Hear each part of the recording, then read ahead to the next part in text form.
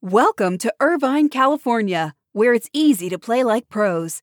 At the heart of Irvine's competitive culture is Great Park, the region's premier 194-acre multi-sport complex, equipped for youth teams to Olympians and everything in between. Plus, Great Park's expansion is underway. With near-perfect weather and a thriving sports scene, Irvine is the place to play. Visit DestinationIrvine.com for more information.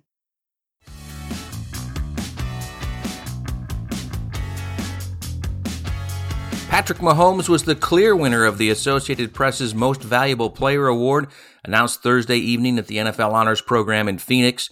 Mahomes got 48 of 50 first-place votes. The other two went to Jalen Hurts and Josh Allen. Dak Prescott won the NFL's Walter Payton Man of the Year Award, a recognition of his work off the field, primarily through his Faith, Fight, Finish Foundation.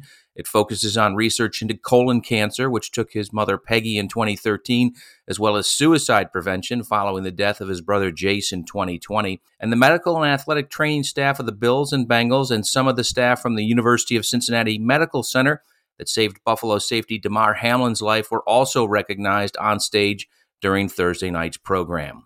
Good morning. It's Friday, February 10th. This is your SBJ Morning Buzzcast. I'm David Albright, filling in for Abe Madkour. Oklahoma and Texas have agreed in principle to pay the Big 12 a total of $100 million to join the SEC in 2024, a year earlier than they had originally intended. The conference made the announcement Thursday night. The agreement is subject to the final approval from the Oklahoma and Texas governing boards. And while the price tag, a fee that the league is describing as foregone distributable revenues, in other words, they're not writing a check, seems like a hefty amount to pay for the early exit, both schools are expected to be able to partially offset the cost with future revenues. On July 1st of this year, the Big 12 will officially add BYU, Central Florida, Cincinnati, and Houston, and it will compete as a 14-team league for the upcoming season. Both sides were interested in finding a way for OU and Texas to leave early, but when the athletic directors and presidents met last week in Dallas, there was no resolution. It was a quick change that even surprised some leadership within the league on Thursday afternoon.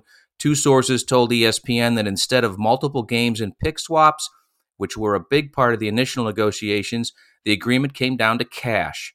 A portion of the more than $100 million in exit fees will go to Fox to compensate for the equivalent of 7 lost Texas and Oklahoma football games. ESPN holds the entire rights to the SEC starting in 2024, which is the same season USC and UCLA are heading to the Big Ten, and the college football playoff is expanding to 12 teams. The SEC had a nearly 4% decline in revenue during fiscal year 2022, a rare, small, and likely temporary setback to its position of financial power in college sports. The conference's total revenue was just over $802 million for the year ending August 31st of 2022. It reported $833.4 million in revenue for fiscal year 2021. Even with the decline, its first in at least 10 years, the SEC is likely to be far ahead of every Power 5 conference except the Big Ten in total revenue for 2022. The decline meant the distributions to its 14-member schools averaged about $49.9 million per school, a decrease of about $4.7 million compared to the distributions the conference reported for fiscal year 2021.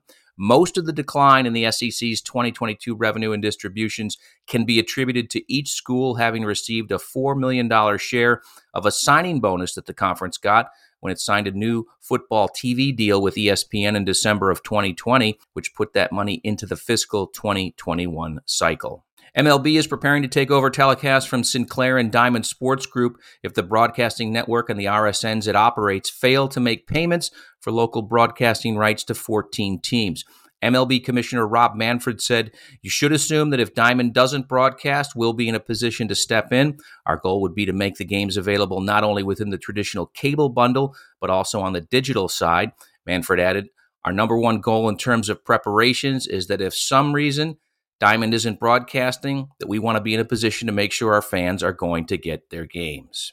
At least 5 serious bidders are preparing to do battle in a bid to buy Manchester United, with British billionaire Jim Ratcliffe stepping up his interest by involving major investment banks JP Morgan and Goldman Sachs.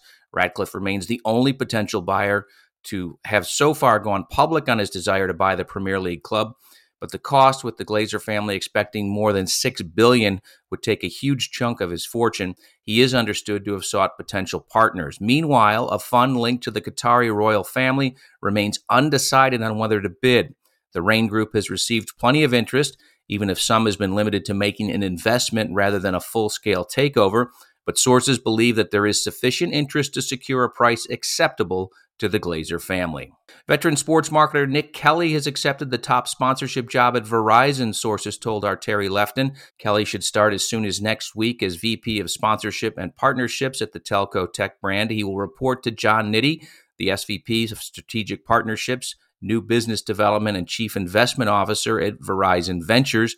Kelly could not be reached for comment, but is expected to be based in Manhattan. We'll close on a programming note. In a bonus edition of the Marchand and Aran Sports Media Podcast, the NFL's Chief Media and Business Officer Brian Rolapp joins the podcast just 3 days before the Super Bowl to discuss the league's media strategy, including its blockbuster Sunday ticket deal with Google YouTube. Rolapp outlines how the deal came about and discusses how the Sunday ticket package may change after spending nearly 30 years on DirecTV. Rolapp also answers questions about the NFL's push to find a company to partner on the NFL's media properties, including NFL Network, Red Zone Channel, and NFL.com. You can download the Marchand and Aran Sports Media Podcast, including this bonus edition, on Apple, Spotify, or wherever you get your podcasts. And that's your SBJ Morning Buzzcast for Friday. I hope everyone has a great day, an even better weekend, and we'll see you back here Monday morning.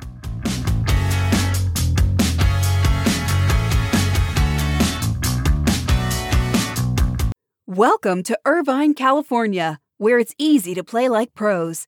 At the heart of Irvine's competitive culture is Great Park, the region's premier 194-acre multi-sport complex, equipped for youth teams to Olympians and everything in between. Plus, Great Park's expansion is underway. With near-perfect weather and a thriving sports scene, Irvine is the place to play. Visit DestinationIrvine.com for more information.